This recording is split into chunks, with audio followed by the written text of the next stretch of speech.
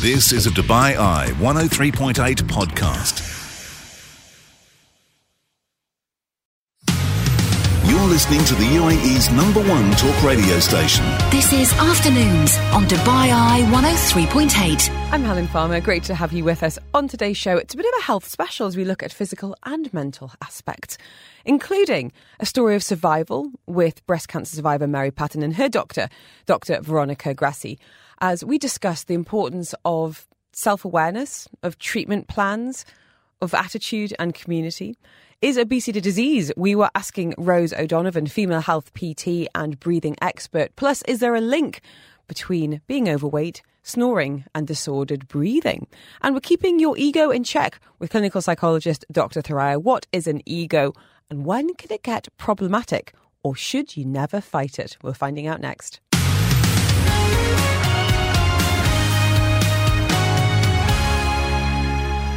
So honoured to have not one but two superstars in the studio today. We are, of course, continuing our conversations around breast cancer awareness and having something of an open clinic today. So if you've got any questions, the text lines are open. You don't need to put your name on if you'd rather not. Joining us is consultant, oncoplastic and reconstructive breast surgeon, Dr. Veronica. She's practiced in the NHS and the private sector, 15 years of experience, over 5,000 operations performed, and she's now there at Mediclinic City Hospital. And her patient, or former patient, we've got Mary Patton with us to share her story of survival. The text lines are open. Dr. Veronica is on hand, of course, to help with any questions that you might have about detection, surgery, treatment options and more. But Mary, I'd love to start with you. It's strange because we know each other. Hi, Helen. Hi. But I actually don't know that much about your story and where it began. And I think it's so valuable to, of course, have amazing experts like Dr. Veronica in the studio. And, you know, we can talk about data and we can talk about numbers and survival rates and stages and all of that. But I think it's so much more impactful to hear from people who have been through it, who've been on, you know, the front lines and in the chemo chair and, you know, surgeries and more. So would you mind telling us about kind of where and when your story starts? Yes, of course. Well, thank you for inviting me on. So in 2021, I was diagnosed with breast cancer and I had gone for a routine appointment with my GP for something completely unrelated and had thought, actually, whilst I'm here, I'll just ask you to check something for me. That's what we do as women. We save up the symptoms. We do. And she later told me, my GP told me that she knew immediately that it was breast cancer. And obviously we're so lucky in this country with the private healthcare. Mm-hmm. So the very next day I was at Parkview Mediclinic having a mammogram and ultrasound. And it was then that I was told that I had breast cancer. And would you mind sharing kind of what stage you were at and what kind of diagnosis you were given from the outset, Mary? So I think with stages, I think I'd say it's stage 2. The cancer we didn't know at this stage, but the cancer had spread into my lymph nodes. So when I initially was told about the treatment, that the treatment plan was for me to have chemotherapy first and then surgery and then radiotherapy.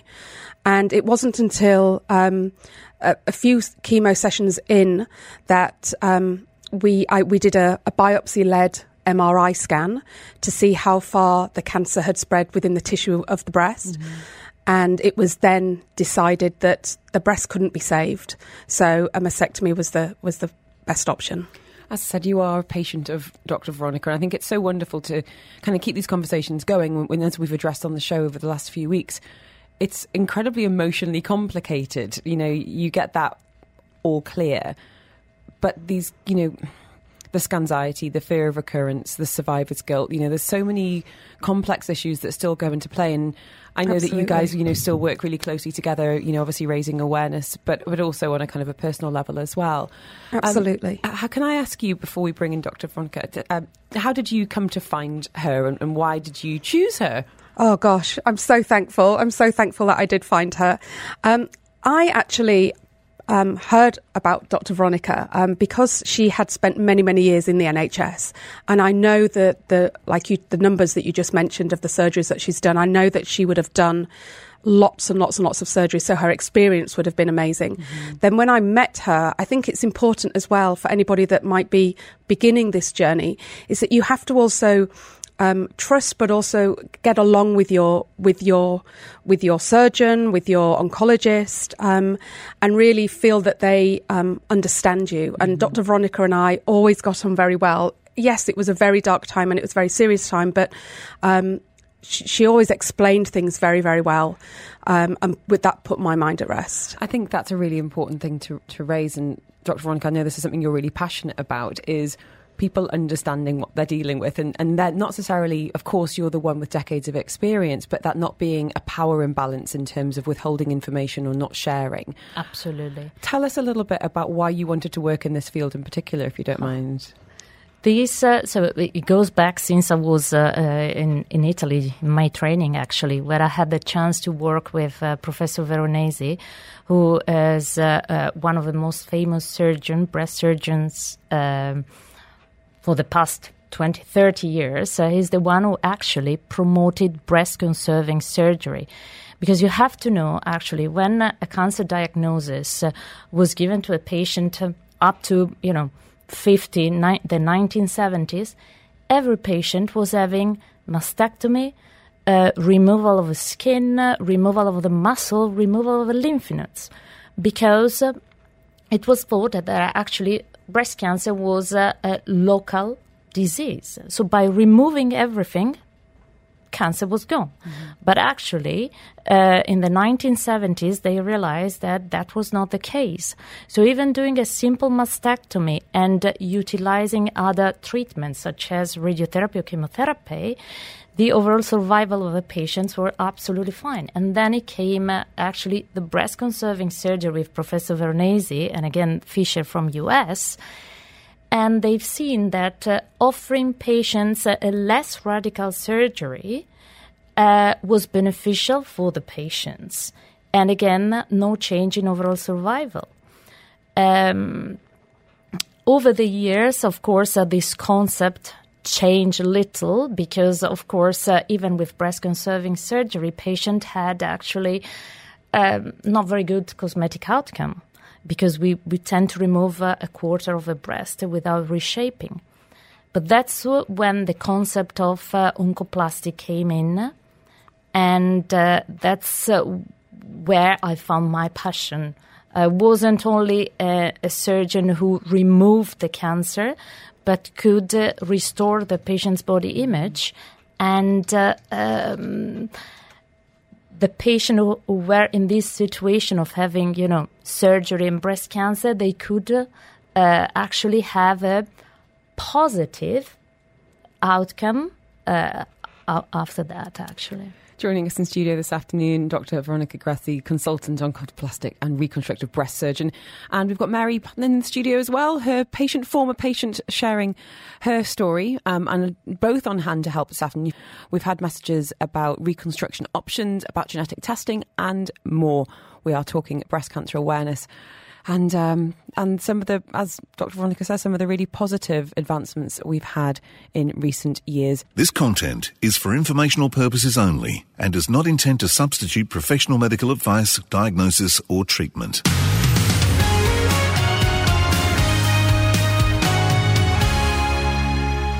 Dr. Veronica Grassi with us today, consultant oncoplastic and reconstructive breast surgeon. She's been with the NHS and the private sector, decades of experience, thousands of operations performed. And we've got her patient, Mary Patton, in the studio sharing her story of survival. And I wanted to ask how you are today, Mary. How is your health? It's very good. Thank you, Helen. Other than being a usual tired mum, busy mum. But no, it's very good. It's very good. I wanted to ask something on behalf of a lot of people listening today, which is, how can we help? I guess if someone has had a recent diagnosis or they're going through treatment, when you look back on the time, what role did family and friends and community have as part of that battle? Absolutely. And it's often actually a question that I'm asked. People will message me to say, my friend has just been diagnosed. What can I do? I don't know what to say.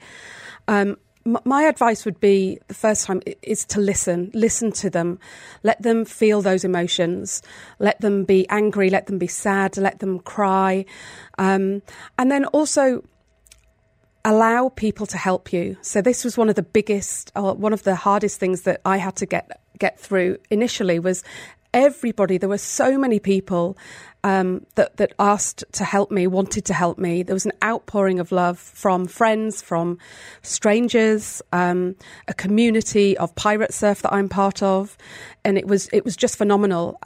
But it's not human. It wasn't human nature to me to accept help.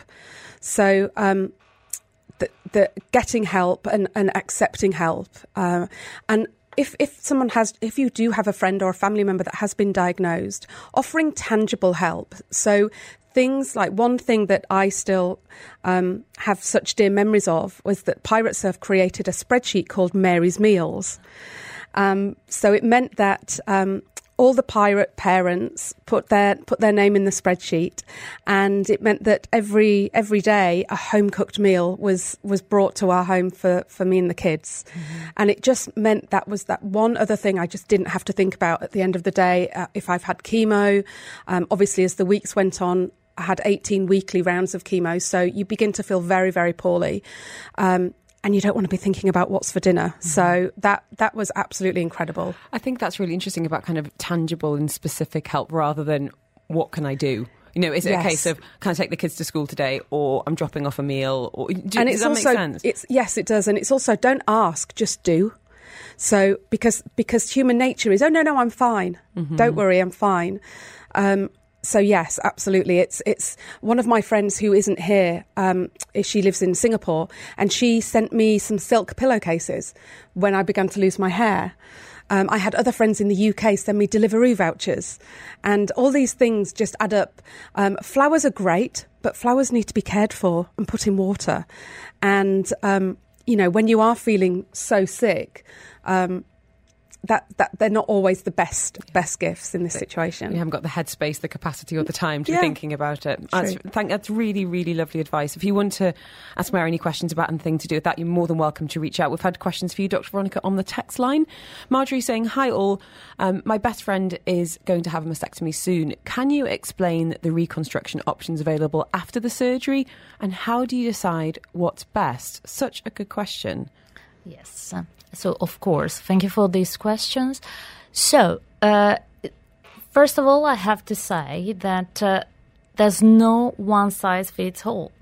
So, again, mastectomy could be done and reconstruction could happen during the same session, or could be a delayed reconstruction.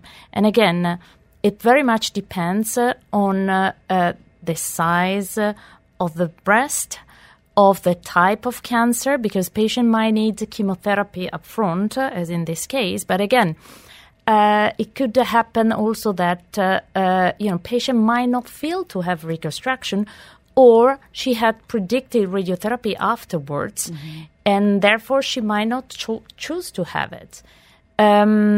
Or simply, patient might decide not to have any form of reconstruction, and this is good. This is okay. So options in terms of reconstruction, again, immediate reconstruction, we have implant-based reconstruction, which is actually used most of the time, especially here in UAE. Implant-based reconstruction we could use a fixed size implant or a tissue expander. Again, it's a choice that the patient has to discuss with their surgeon. If a patient wants to have a larger breast, an expander might be considered. Whereas if a patient wants to remain the same size or wants to go smaller, fixed volume implant can be used. Again, the position of the expander or the implant could be prepectoral, so above the muscle, or under the muscle. Nowadays, we tend to put the implant or the expander prepectoral because it's the natural plane, actually, of the breast and is less painful. There are other forms of reconstruction, particularly autologous reconstruction, which means reconstruction with the patient's own tissues. Usually, the tissue is taken from the tummy, is the so-called tummy tuck, but instead of discard, actually the tissue is reshaped in form of the breast, and reconnected with artery and veins in the cavity, the thoracic cavity, or in the axillary. Gosh, it's just... So lots of options available, and that's why it's important that you discuss with the surgeons. I mean, I consider myself to be, pretty well informed when it comes to health, just by purely doing this show for a number of years now. But I really feel like this year, and it's through experts such as yourself, and obviously having friends who are going through breast cancer, have been through it, I just feel like I've learnt so much. And I'm sure you were the same, Mary, when did you feel like you became an expert really quickly? I did and I didn't. I'd never, in the early stages, I'd never go to an appointment with Dr. Veronica alone, because you can also be dazzled with medical terms and just what your options are. And because you're going through, a traumatic experience, I always took somebody with me to take notes, to ask questions. But no, you do. And I think I'm almost 2 years to the day of my last chemotherapy session. And just in those 2 years, I've continued to learn so much. It's a community that you never want to be part of, but once you are in it, actually, for me, I feel like I've gained a lot more than what cancer took away. So, yeah. I'm going to cry. Okay. Mary's joining us in the studio today, Dr. Veronica, her doctor. We have had messages about genetic testing. Really great one from you, Rach, there. We do hear about the importance of early detection, and I would love to hear from Dr. Veronica next about why that is just so crucial. This content is for informational purposes only and does not intend to substitute professional medical advice, diagnosis, or treatment.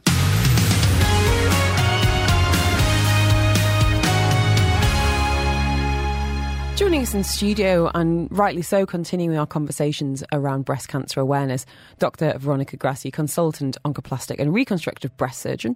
And we've got her patient, Mary Patton, with us talking about her story of survival, and just said, almost 2 years to the day since that last chemo treatment. And I wanted to ask you, Veronica, and I know this is very much your kind of bread and butter and you talk about this all the time, but we have had a number of messages on this topic. And unfortunately, it's been after the expert has left the studio. So you are here, and I wanted to put this to you. What do we know about risk factors, about causation, about why some women and men, we should say, get breast cancer? Yes, indeed. Thank you for this question. So actually, breast cancer, as any other cancer, is due to a genetic mutation, okay, that cause an overgrowth of cells in breast cancer. The mutation of the cells happens in the glandular tissue, which is formed by the lobules or the ducts. And how do we get this genetic mutation? So there are factors that we cannot change, like being a woman. We know that women have higher chance to have breast cancer. But men can also have breast cancer. In fact, at least 1% of all breast cancer is in men. Then we have other factors such as the race. We know that, for instance, Black Americans have a higher risk of having a worse disease. Since I moved, for instance, here in UAE, I've noticed that younger patients compared back to UK have breast cancer below the age of 50. So the majority of my patients are in their 40s, actually. That's so young. And there is a particular type of cancer, which is the HER2-positive disease, which is slightly higher here than back in Europe. But there are also factors that we can modify. So, for instance, that's why we always say, especially in this month, which is the Breast Cancer Awareness Month, we always say to the patient that they need to keep a healthy lifestyle, and they need to keep their weight under control. Because, again, the majority of breast cancer are fed by hormones, estrogen and progesterone. And we know that hormones are stored in the fat.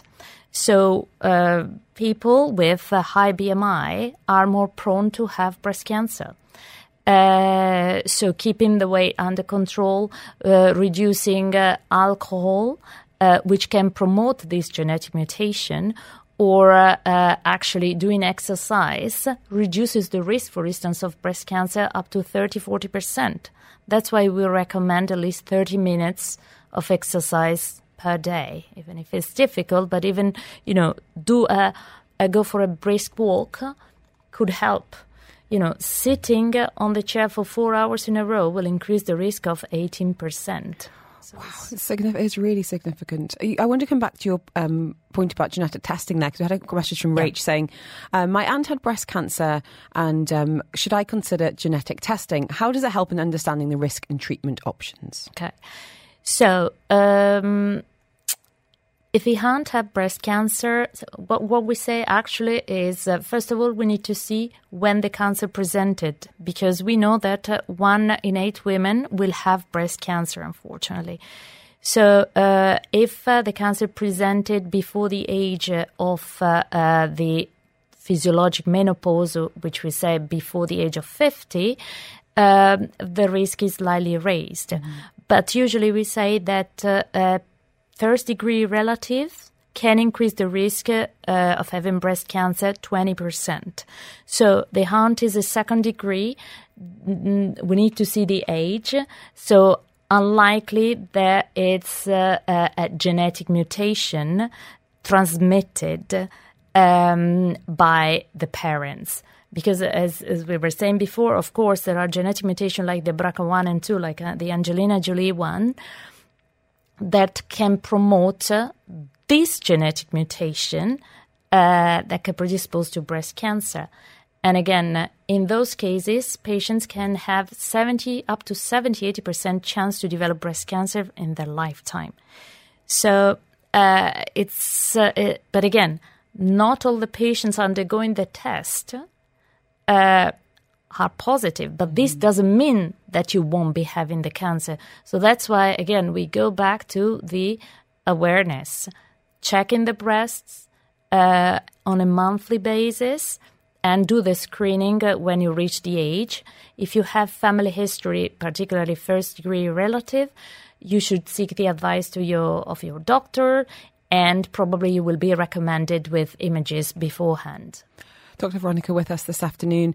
Mary, I wanted to ask you, because it's great to see you in such good health and good spirits today. When you kind of reflect then on the last 3 or so years, how do you feel about what you've been through? What's it taught you about you and maybe about humanity? Oh, we're getting deep now, Helen. We're getting deep. It's Tuesday. What we've had conversations before. When I was diagnosed with cancer, I was a little bit lost. I had recently separated and didn't kind of really know where I was going in the world. And then, boom, cancer hit. And so actually for my journey, it gave me a focus. And it gave me a focus and a purpose for the intensive months of treatment. And during those intensive months, one thing that the resounding thing that I learned about myself was actually my strength, that I never knew that I had the strength and the self-belief. I'm a very pragmatic person by nature. So when I knew I was going to be okay and I was told this is the treatment plan, I was, right, okay, when do we start? Let's get going. Okay, week 1's done. Okay, let's get on to week 2. Week 2's done, and tick, tick, tick. No one ever knows how they're going to react or how they're going to behave, and there is no right or wrong way that you can behave. I decided to have some fun and did some funny, silly reels and got the nurses dancing, just to try and make light of the situation. But that was the way that I dealt with it. Lots of people remain, want to have the treatment and then go home and not talk about it. But certainly for me, that one of the biggest thing that I learnt throughout this journey is to believe in myself and to know that I can actually achieve anything if I put my mind to it. You're nodding along there, Dr. Veronica, and you've watched this. You've watched this unfold with Mary. Yes, definitely. It's something that, still I'm, very touched about this, it's something, that's why I also like to do my job, because I'm not only a surgeon, I have to be a little bit a psychologist. I need to understand what the patient wants, and I need to advise her to get the best out of this difficult situation. So again, I always say to my patient, it's the beginning of a long journey, but we're in this together. We are a team.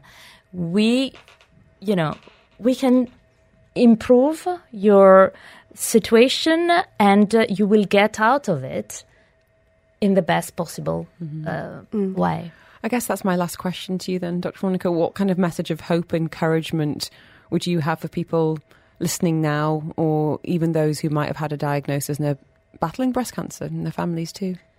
So my message, I believe, is, if you've been diagnosed with breast cancer,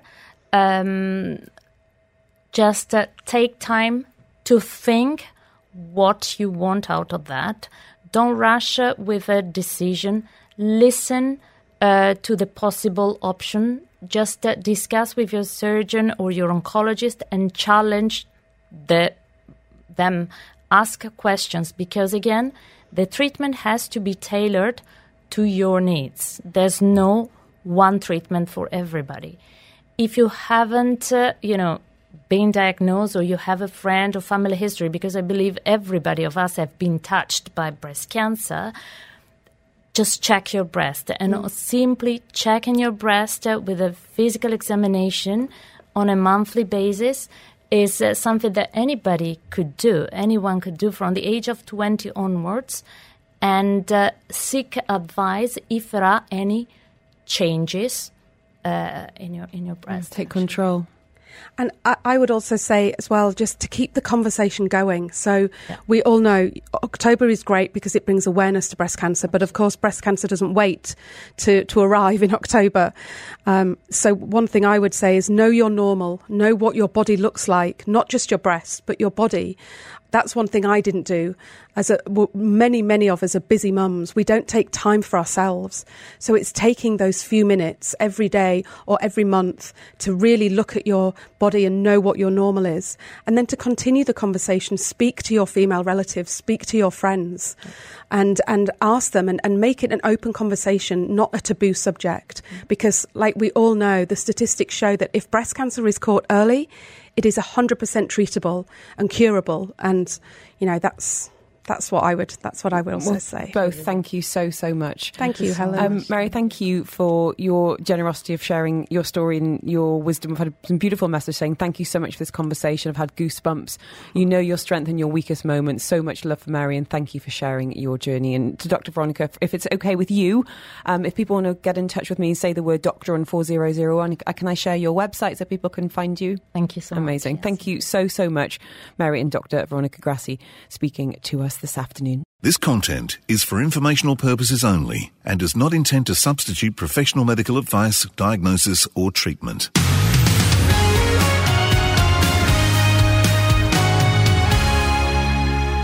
Of a health focus on the show today, and bringing together, and I don't mind saying this openly on the radio, some of my favourite guests for your listening and educational pleasures.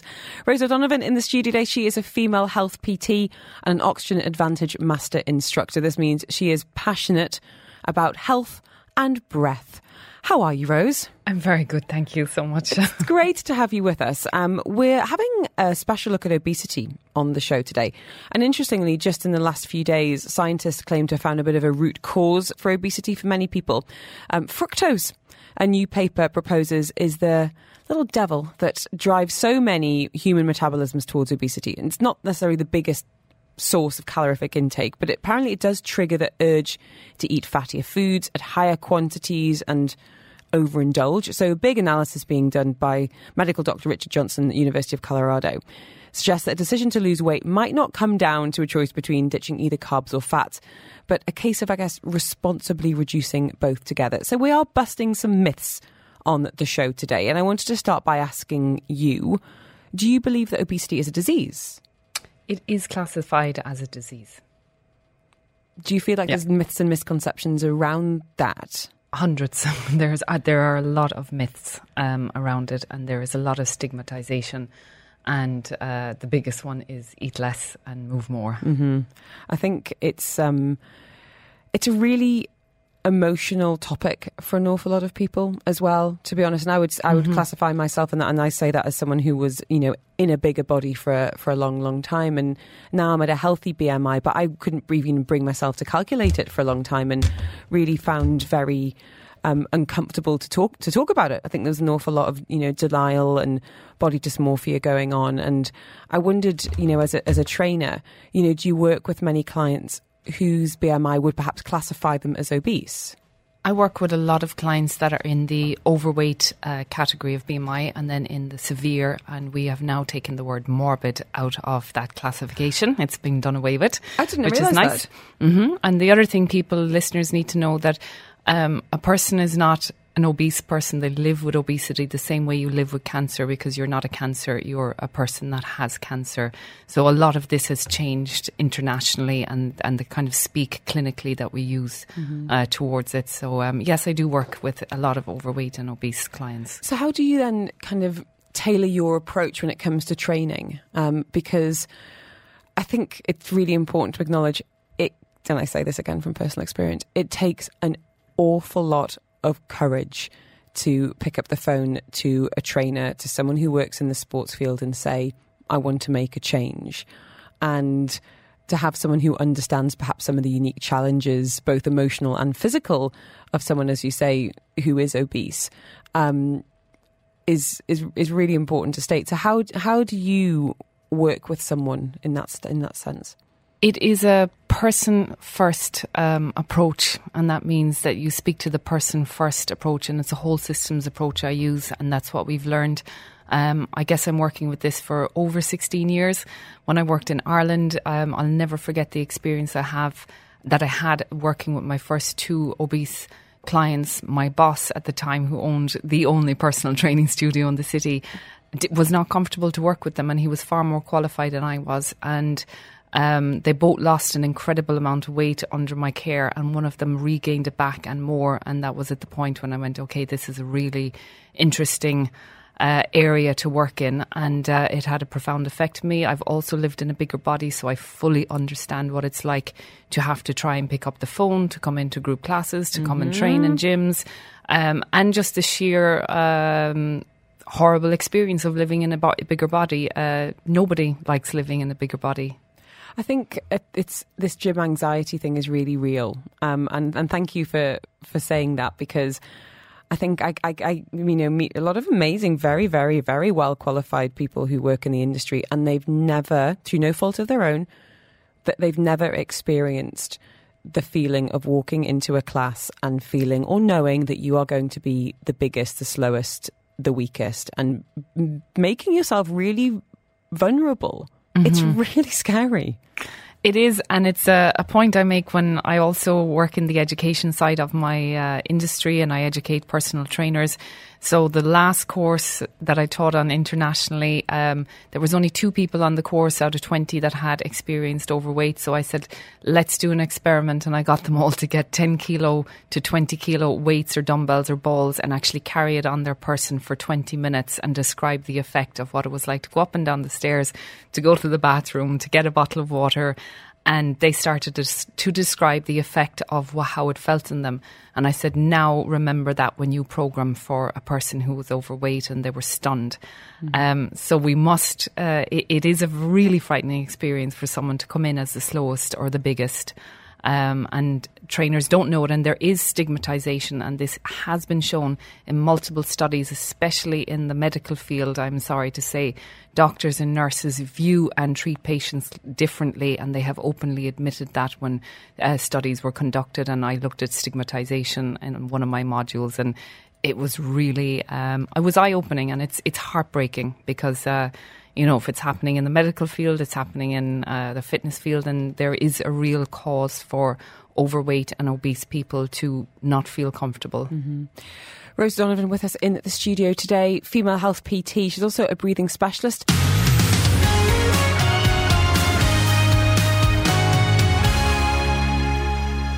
Rose is a PT specialising in female health. She's also a master instructor in Oxygen Advantage. So we can take any questions you might have about mouth versus nose breathing. We had a few questions on snoring, but we are talking about obesity in particular today. As Rose said, working with a lot of overweight and people living with obesity over the years. And we've had a question here, which I think is absolutely right in your wheelhouse. 4001 if you want to get in touch, saying, hi both, I'm very overweight and would like to start some exercise, but I need to be realistic, so no suggestions of couch to 5k or boot camps, please. Just after some suggestions of gentle starts I can make in my own home for now. And that's where it starts, isn't it? It's that desire to start moving, Rose. So if someone was to come to you, as this listener has, what do you tend to suggest if someone is looking to get to a healthy weight? We look at the start points of what the current level of activity is. And if it really is low, then you can start with walking. And this is, walking is absolutely really incredible for weight loss when you are overweight or you're carrying weight that goes into the obese category, because you have your own resistance right with you. And that's meant in the best way possible, in case it's come across as derogatory. But no, not at all. Because when I was bigger, I was really strong. We are stronger when we are bigger. That is the plus of it. So where the starting point is, what you're currently doing, and what people actually misconstrue in terms of exercise is that it does not need to be that hard. And it certainly doesn't need to be that easy. So there's a little middle point. And on an RPE scale, which is rate of perceived exertion, you're looking at about a 5 or a 6 on a scale of 1 to 10. And on a real scale where we measure you clinically, it's actually in an aerobic heart rate. So you're not going into anaerobic zones. And that means that you can actually carry out exercise for 10 continuous minutes or up to 30 continuous minutes. That may not sound like very much, but when we get people with low levels of fitness or overweight or obese, it's actually quite difficult to continually exercise for 10 minutes without blowing up or stopping. Even fit people, will have less aerobic capacity, and that's where our starting point is. And there's so much you can do at home. And it can be interspersed. You do not have to do 30 minutes in one go. You can go out for a 10-minute walk. You can take the stairs. That's something that's not utilised in this country.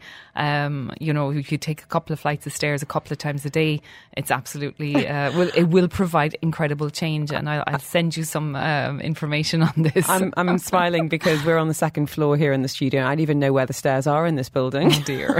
haven't got a notion. Not a notion. So exercise doesn't need to be in the gym, and I think that is a really common misconception. People go, okay, I'm going to start exercising in January, and that seems to think that you need to be doing a boot camp or burpees 5 times a week in a gym and paying, quite frankly. You've said that it's actually not even that productive for weight loss. Why is that, Rose? No, minute for minute, it will not provide the kind of weight loss where continuous movement, like I say, if we clinically measure what heart rate you should fall into and what level of exercise intensity you should be exercising at, and then get you moving continuously in that manner. That might be vigorous gardening, it might be vigorous walking, it could be swimming. These are not activities that are in the gym. And when you're in the gym, you'll see people standing around a lot more than they're actually moving. So minute for minute, when measured, it is not as effective. And it's also, you do not need to go to the gym, because this is the stopping point. People are not comfortable in the gym, they're not comfortable in the mirrors, and they don't, they will go to the gym tomorrow. So rather than going to the gym tomorrow, why don't you start today? And not, we don't have to use weather as an excuse now. It's perfect weather to go outside in the morning or evening and just start moving, or find activities like dancing or classes or sports that you can play that are, suitable for your body type. These are all perfectly viable options. Hiking at the weekends, so it does not need to be gym based. I think also with the 30-30 coming up as well, there's going to be loads and loads of free classes, activities happening down on Kite Beach and the fitness villages, and for me that's been absolutely crucial. I was sporty as a teen, stopped for quite a number of years, and then started to find actually what I did enjoy. And I think, unfortunately, because of certain PE teachers I had at school and certain experiences I had, I think a lot of people have the same experience. You think about exercise being punishment, rather than a privilege. It is crucial you find something you enjoy. I think Dubai is one of the best cities if you look on social media, and all our gyms saying that you must do this type of exercise and you must do this type of training or else it's not training. You have to find an activity you enjoy and it will stick. If it's not enjoyable, it's not going to stick. And it's nice to hear you say, Helen, that you did do exercise when you were younger and you've come back to it now that you're older. If you have kids involved in sports and you have teenagers involved in activity, it has been shown over longitudinal studies that they will come back to exercise when they are older. So when we're talking about overweight and obesity, I would really like to focus on prevention rather than just treatment of the obese population, because this is a problem that's not going to get any better. So our kids and our teenagers are the ones that need the environmental change and the change in policies around how we, what kind of time they have to exercise. Yeah, absolutely. But I think a lot of it can also be to do with modelling behaviour as parents, being active as a family. And again, that doesn't mean going to the gym as a family of 4, but, going hiking, walking on the beach, having a swim, because as you say, this problem is not going to get any better. The latest report from the World Obesity Federation, it was released in March, predicts that 51% of the world's population is going to be impacted by overweight or obesity by 2035. And I know here in the UAE, it's a really, really pertinent problem. Hence, some of these really big initiatives like the 30 by 30, which are starting very soon indeed. As I said, Rose is something of an expert, a master instructor in Oxygen Advantage. We are going to be talking about disordered sleeping and breathing relating to being overweight, being obese.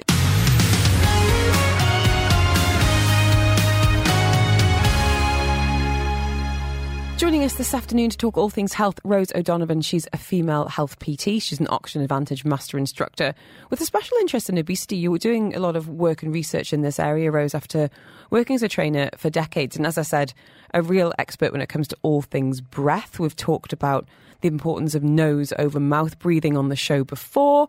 And I wanted to ask you, is there a link between disordered breathing and obesity? Yes. Every overweight and obese client, anecdotally, I will say that I have trained and treated, all present with disordered breathing.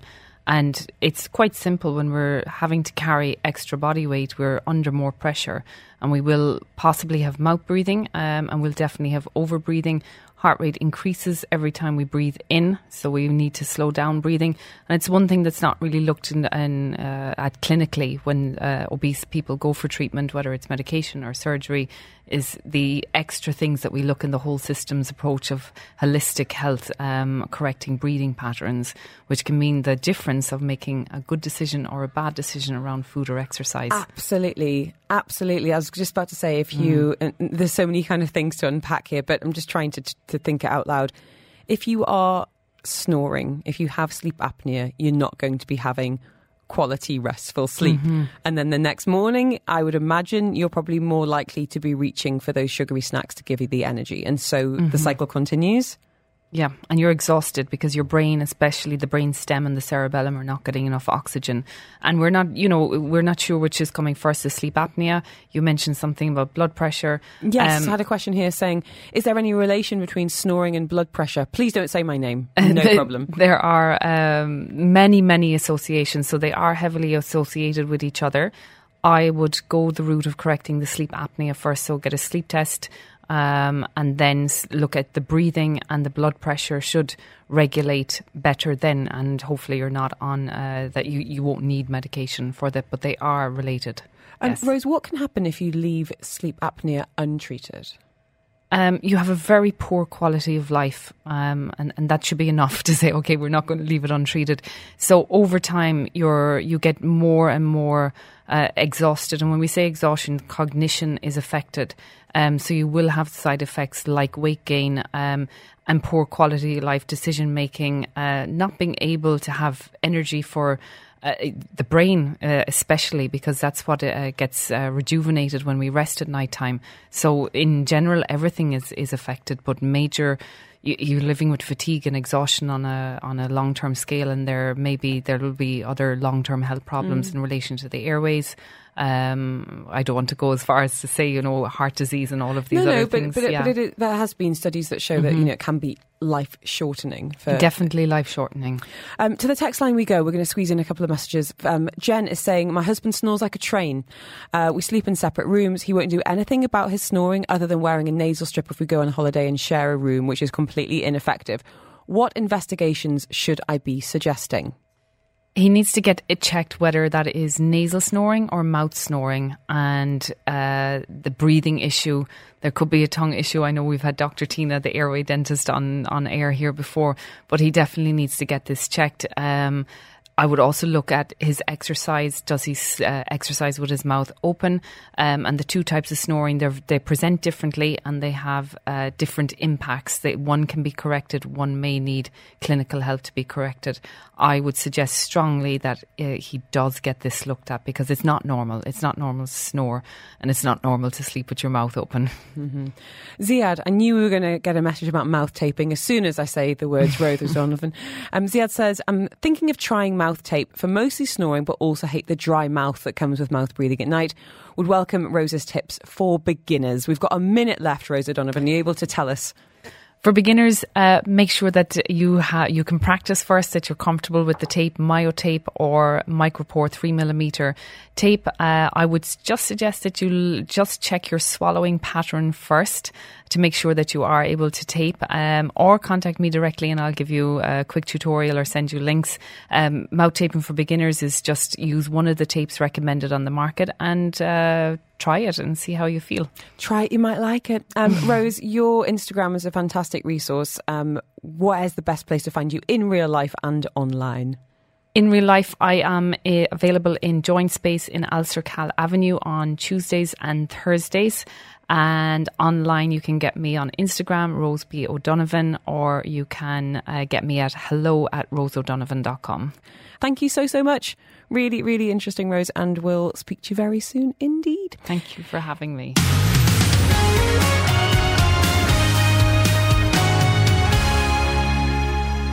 Show me someone without an ego and I'll show you a loser. Having a healthier ego or a high opinion of yourself is a real positive in life. So says Donald Trump. So is ego good or bad? What even is an ego?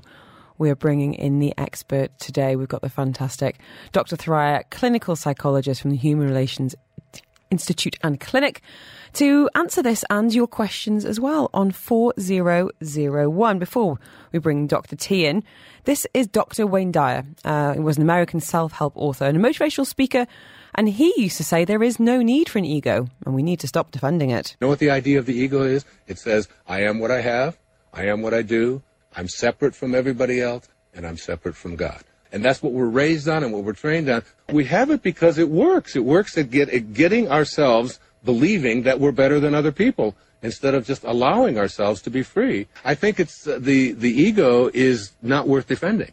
That's Dr. Wayne Dyer's take. On the other hand, Tim Knight, founder of Focus 3, which is a company that teaches leadership skills, says we need an ego, but there is a difference between a bad one and the good, or as he calls it, a big ego versus a strong ego. A big ego is arrogant. A strong ego is confident. Secondly, a big ego is self-oriented. A strong ego is team-oriented. A big ego wants to control and to command. A strong ego wants to serve and support. A strong ego acknowledges, admits its mistakes, and seeks to correct them. Big ego does not want to be challenged and actively resists feedback. A strong ego wants to be challenged and actively seeks feedback. Big ego focuses on image and reputation. Strong ego focuses on integrity and character. Big ego needs to be right. Strong ego wants to be effective. And maybe the most important, big ego, very poor listener. Strong ego, very good listener. Food for thought there from Tim Knight, the founder of Focus 3. Dr. Thoraiya joining us live on the line to help us decode some of these terms and answer our questions too. Dr. Thoraiya, how are you today?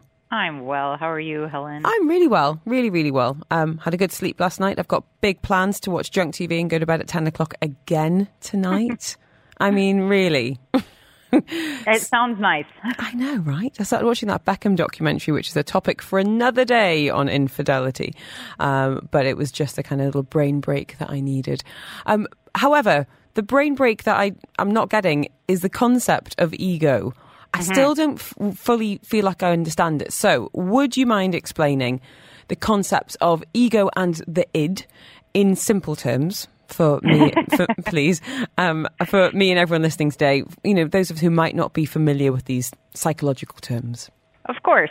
So essentially, the ego is talked about in two different forms.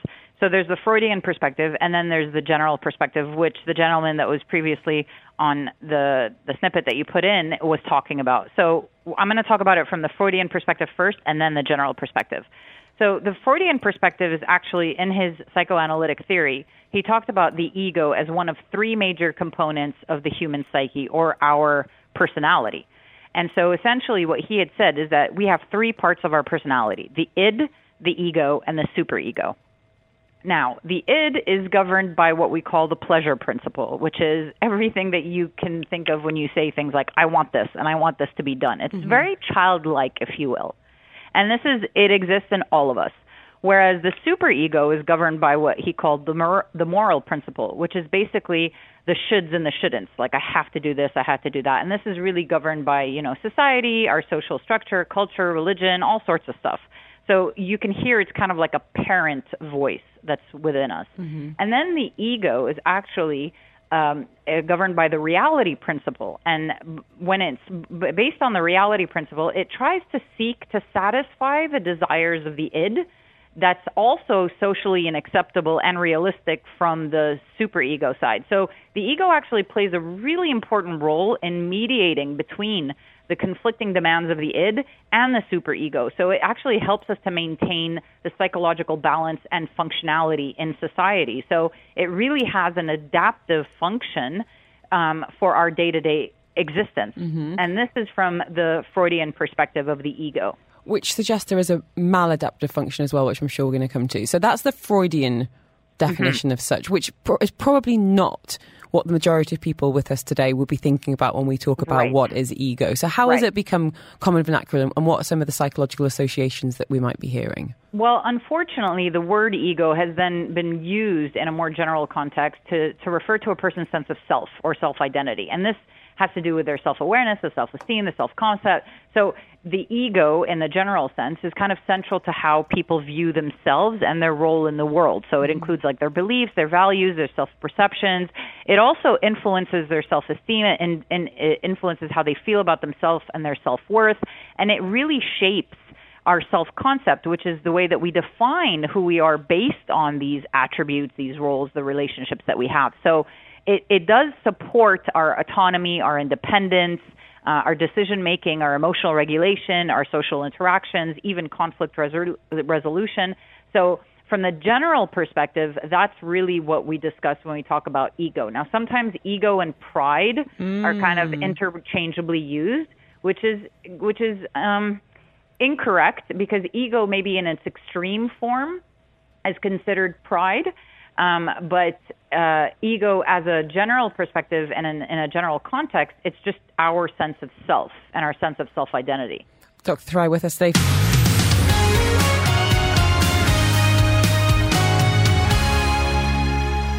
Joining us live on the line from the Human Relations Institute in Clinic, Dr. Thry, clinical psychologist, and we're talking ego. So, Dr. T, I'm curious.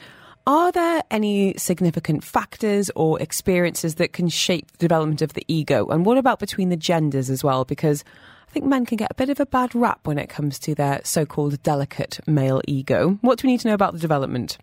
Well, in terms of development, definitely we have to go back to your childhood. So essentially, when we talk about how we develop ego, we also talk about how we defend our ego, right? So the defense mechanisms that we use are basically a way to protect ourselves from any kind of anxiety or distress from being affected, as in like feeling like less than, right? And so we use things like repression, denial, rationalization, intellectualization, compartmentalization. So we use so many different defense mechanisms as a way to protect our ego. But when we're children, we learn these defense mechanisms from our family members. and mainly from our parents. So the more we recognize that a parent, for instance, isn't willing to admit that they're wrong, isn't willing to say that they're sorry, isn't willing to kind of like takes on a very authoritative role of, I know best just because I know, that kind of a perspective, or authoritarian, sorry, then that really affects the child's ego development as well. And I know that, we would like to say that men's ego is actually bigger than women's ego, but the idea that they have bigger egos is a stereotype, and it's not actually supported by any kind of scientific evidence. So ego in the sense of self-esteem and self-identity or self-importance is influenced by, social cultural influences, personal experiences, our personality traits. But in essence, both women and men have the same level of ego, but socially, we actually promote that men have a higher self-esteem and a stronger sense of self-importance, whereas we don't necessarily do that for women. We promote humility, we promote kind of not belittling, but definitely minimizing our own modesty. achievements. Yes, modesty in comparison to, so you might see it more in men because that's how they're socialized. They're socialized to kind of talk about their achievements and all the things that they're proud of and so on and so forth. Whereas for women, it's about being humble. It's about being modest. Don't talk about your achievements and so on and so forth. Interesting. Dr. Thurai, we've had a number of messages on this. We've had one asking about dealing with rumination. We've had one about going for a job, and is it just the ego talking? But I won't. We're going to come to this after past. But I want to ask you this one message saying: big ego versus strong ego. How can I let go of my need to always be right? It's a very good question, because in essence, we all feel that twinge when we recognize that we're not right about something. However, it requires practice and a sense of awareness as to why is it so important for us to be right. What does it say about me if I'm not right? And this is a very important question to ask yourself whenever you're experiencing that sense of defensiveness. Because whenever we are defensive, we are coming from a place of ego. Mm-hmm. And so it's important for us to be aware of when we're using it, how we're using it, and what does it say about us if we're not protecting ourselves. I think it's such a sign of maturity as well, and something that's only really kind of clicked with me, to be able to say and be okay with saying, I don't know. Mm-hmm. Absolutely. I don't know the answer to that. And something we're really trying hard to teach the children is sometimes it's more important to be nice than it is to be right, which is a really, really tough thing to get your head around, because, as humans, we all think we're right all the time. We all think we've got a great sense of humour. We all think we've got great taste. There is these kind of like immovable truths in our lives that... Yeah, it takes a bit of self-awareness. Really, really interesting question. Thank you for that. Right, I'm going to see if I can squeeze in one question before the headlines. This is an anonymous message saying, a promotion's come up at work. My line manager appears to be encouraging me to apply. It will mean less time with the kids, would add stress, and the tasks it involves aren't that exciting. I don't want to apply, but my insecure little ego is tormenting me. If I'm honest with myself, I want people to know I'm good enough to be promoted, and if I don't apply, then people might think I was rejected. How do I rid myself of the unnecessary egotistical thoughts and just know that I'm doing what makes me and my family happy? Well, the first thing I would say is don't try to fight against your ego. So recognize that it's okay that we have ego, and it's okay that we are trying to contain and manage it. But what you want to do is not let the ego dictate how you live your life. And so if you truly within yourself value the idea of spending time with family, then that needs to be what you focus on. That needs to be where you come from a sense of like really giving your essence and the truth that you experience in your life, the importance that you're giving it. So don't really hate on your ego. It's actually a good thing, but at the same time, try to embrace the fact that it's okay that that people don't know, as long as you know. Good advice, as ever, Dr. Thurai. That's why you're with us this afternoon.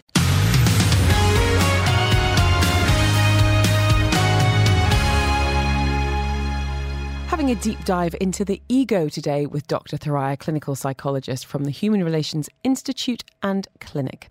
I've had a number of messages on this, Thurai, and I think it's because it's a complicated one. It really is, but because we use that word ego so easily. And I wondered, is there such thing as having a healthy ego? How would you define that as a psychologist? Well, definitely a healthy ego is one that maintains some form of balance between not just the id and the superego, but also in terms of how you view yourself. So if you tend to view yourself better than other people or worse than other people, then you have an unhealthy ego. But if your ego is more focused on your value system, so there's something called the self-determination theory, which is really how it's kind of like we focus on what we value so that we can guide our own behavior, and we can be proud of how we behave based on what we value when we see that there's consistency there. But an unhealthy ego is when we're always kind of comparing ourselves to other people, which is equally natural that we do that, but it builds up an unhealthy ego because then we get quite defensive if somebody's better than us, or we feel a sense of guilt if somebody's worse than us, So the healthy ego is finding that balance. How what's the word I'm looking for? It's a tough one. Yeah, how flexible is it? How changeable is it? If you start to recognize that your ego is a problem, can you actually change your behaviors and ultimately have a healthy ego? Oh, for sure. You definitely can. I mean, the ego work is actually it's like a hard pill to swallow, Helen. It's kind of like admitting to yourself that you're not perfect, that you're not the best at everything, that there was always going to be somebody that's better off than you and somebody that's worse off than you, and just recognizing that you don't have to look so much as to what everybody else wants from you, but what you want from yourself, and coming to terms with the fact that you're not always going to please everybody, and you're also not going to please yourself all the time. It's just a matter of recognizing that where you are needs to match what you value rather than match everybody else's expectations of you.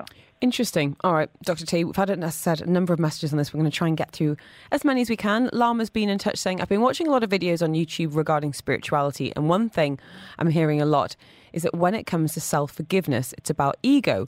They talk about if you continue to punish yourself for past mistakes, then it's a form of ego. I see it as having accountability for your actions, but I do understand that constantly beating yourself about something you did in the past isn't productive. But how does that relate to having an ego? So from a Freudian perspective, that's more superego. So that's more the parent that's kind of reprimanding you for not doing the right thing all the time. And so then what that means is that you don't actually have a healthy ego, which is that balance, right? But from a more general perspective, when you're being really hard on yourself, and this is something that my clients really hate me for saying, but I tell people, if you are constantly hard on yourself, but you won't be hard on other people for the same reason, you're basically setting yourself at a higher standard than others, which means technically, indirectly, you're saying you're better than other people, which is a really hard pill to swallow. Nobody likes that pill. So what they end up realizing is that I need to actually change this. So this is something that they work on time and time again, and they really do their best at really functioning beyond trying to defend the anxiety or the difficulty and not being perfect. And that's kind of why we are so mean to ourselves, is because we tend to say, oh, I need to be perfect, or I have to do better and I have to do more, whereas that's not actually the case. We can appreciate where we are while still striving for better, and that doesn't necessarily have to come with reprimand and criticism and judgment. Which brings me to this message that's come in on 4001. No name, saying, does Dr. T have any tips on how to deal with rumination? I had a negative incident at work this week and I've done nothing but play it over and over in my mind. I think it might be to do with my inability to have people to dislike me, or maybe my ego is playing a part. Either way, it's eating into my family time, it's affecting my mental health. If you have any tips on how to deal with it, I'd be very, very grateful. So one of the things I usually talk about when I say dealing with rumination is really looking at what is it that is bothering you so much, right? And so in this case, it could be that I don't like people not liking me. But then at that point, what are you saying to yourself? If somebody doesn't like you, are you saying to yourself that you're unlovable? Are you being really hard on yourself and saying that I'm unworthy of love? And if that's the case, then there's actually deeper work that needs to be done. But if you're looking at it from a perspective of I'm ruminating because I actually did something wrong and I'm taking accountability and I'm trying to learn from this, that's something different. So we want to balance this recognition of, am I doing it because it's kind of triggering an abandonment wound, fear of rejection? Then you kind of really need to do a lot more deeper work there. Or is it coming from a place of, or it could come up from a place of ego, like I just don't want anybody to think negatively of me, and you're trying to have people think of you in a specific way, which never really works out because everybody thinks of people in the way that they kind of have their own lens of the world, right? And so my tips would be figure out where this is coming from, figure out why is this so important for you? What is the difficulty what is the statement that's so difficult for you to kind of accept, and then work on, just healing yourself, as in like provide yourself with some self-care, be kind to yourself, be compassionate, be empathetic, and try to work through that without being so hard on yourself. I think what I'm kind of learning from this is the problems with ego arise when it does affect things like your decision making and your attitude. When it turns you into a victim or an underdog, or make you feel superior to justify your behaviour. So it's a big self-awareness piece. But I want to finish with one quick question about ego and other people. No Name says, any tips for dealing with an egomaniac boss? Micromanaging, subtle put-downs, passive-aggressive, disempowering, takes credit for all successes but disowns any failures. Ultimately, if I'm not good enough, he'll get rid of me or I may leave, as in the long term, I can't work with someone like him. In the meantime, how do I survive or even thrive keeping him sweet? I feel like nothing I do is right, or if it is, he'll take credit for it. Okay. I think that's a show in of itself, to be honest. There's so much there. But I would say really quickly, just to make sure that you practice self-care. If you've tried everything possible between boundaries, between speaking to them, between having effective communication, maybe even speaking to HR, and nothing seems to be working, just make sure that you take care of yourself, because that situation is extremely difficult and can weigh you down and affect the rest of your life. And not taking it personally, I think, is probably really, really key. It sounds like it's a him problem, not a you problem. And there's a huge amount of power and liberation in recognising that. Dr. Thoraiya, thank you so much for your time today. Thanks, Helen. Really appreciate it. I know you're really excited about what we're going to be talking about next week. Could we give people some homework? Would that be okay? Because you've already given me and Poonam some homework ahead of this topic. Go on. Yes. Quick. So we're going to be talking about the shadow self. So I would ask people to write down the things that trigger them, which is basically not in terms of behavior, but in terms of personality traits. So quick example, if you notice that somebody is like being rude to a waiter or barista, that is the behavior, but the personality trait might be either arrogance, entitlement, selfishness, rudeness, whatever it is, but you have to figure that out for yourself. Interesting. So me hating it when people are late, for example. Right, but that's the behavior. You have to focus on the personality trait. Yeah. Okay, so everyone, this is what we're going to be talking about next week, shadow work and recognizing some triggers in personality traits. So feel free. It's going to be an open space for a bit of a rant, and why recognizing this in others and ourselves is so important. Dr. Thoraiya, an absolute pleasure as ever, and we'll talk to you next week. I've got some Maroon 5 for you now on Dubai Eye 103.8. Don't forget, we do have the Psychology Hour every single Tuesday afternoon. If there's any topics, any insights that you'd like, let me know on 4001. We'd love to get your take. If there's anything we can have a little deep dive into, anything that's on your mind, you're struggling with, that we can help with, let me know. This is your platform.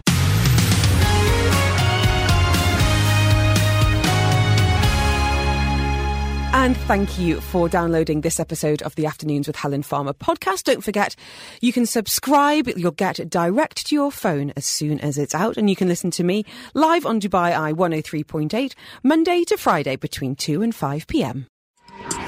You've been listening to a Dubai Eye 103.8 podcast. To enjoy lots more from Dubai Eye in the United Arab Emirates, just go to DubaiEye1038.com or find them wherever you normally get your podcasts.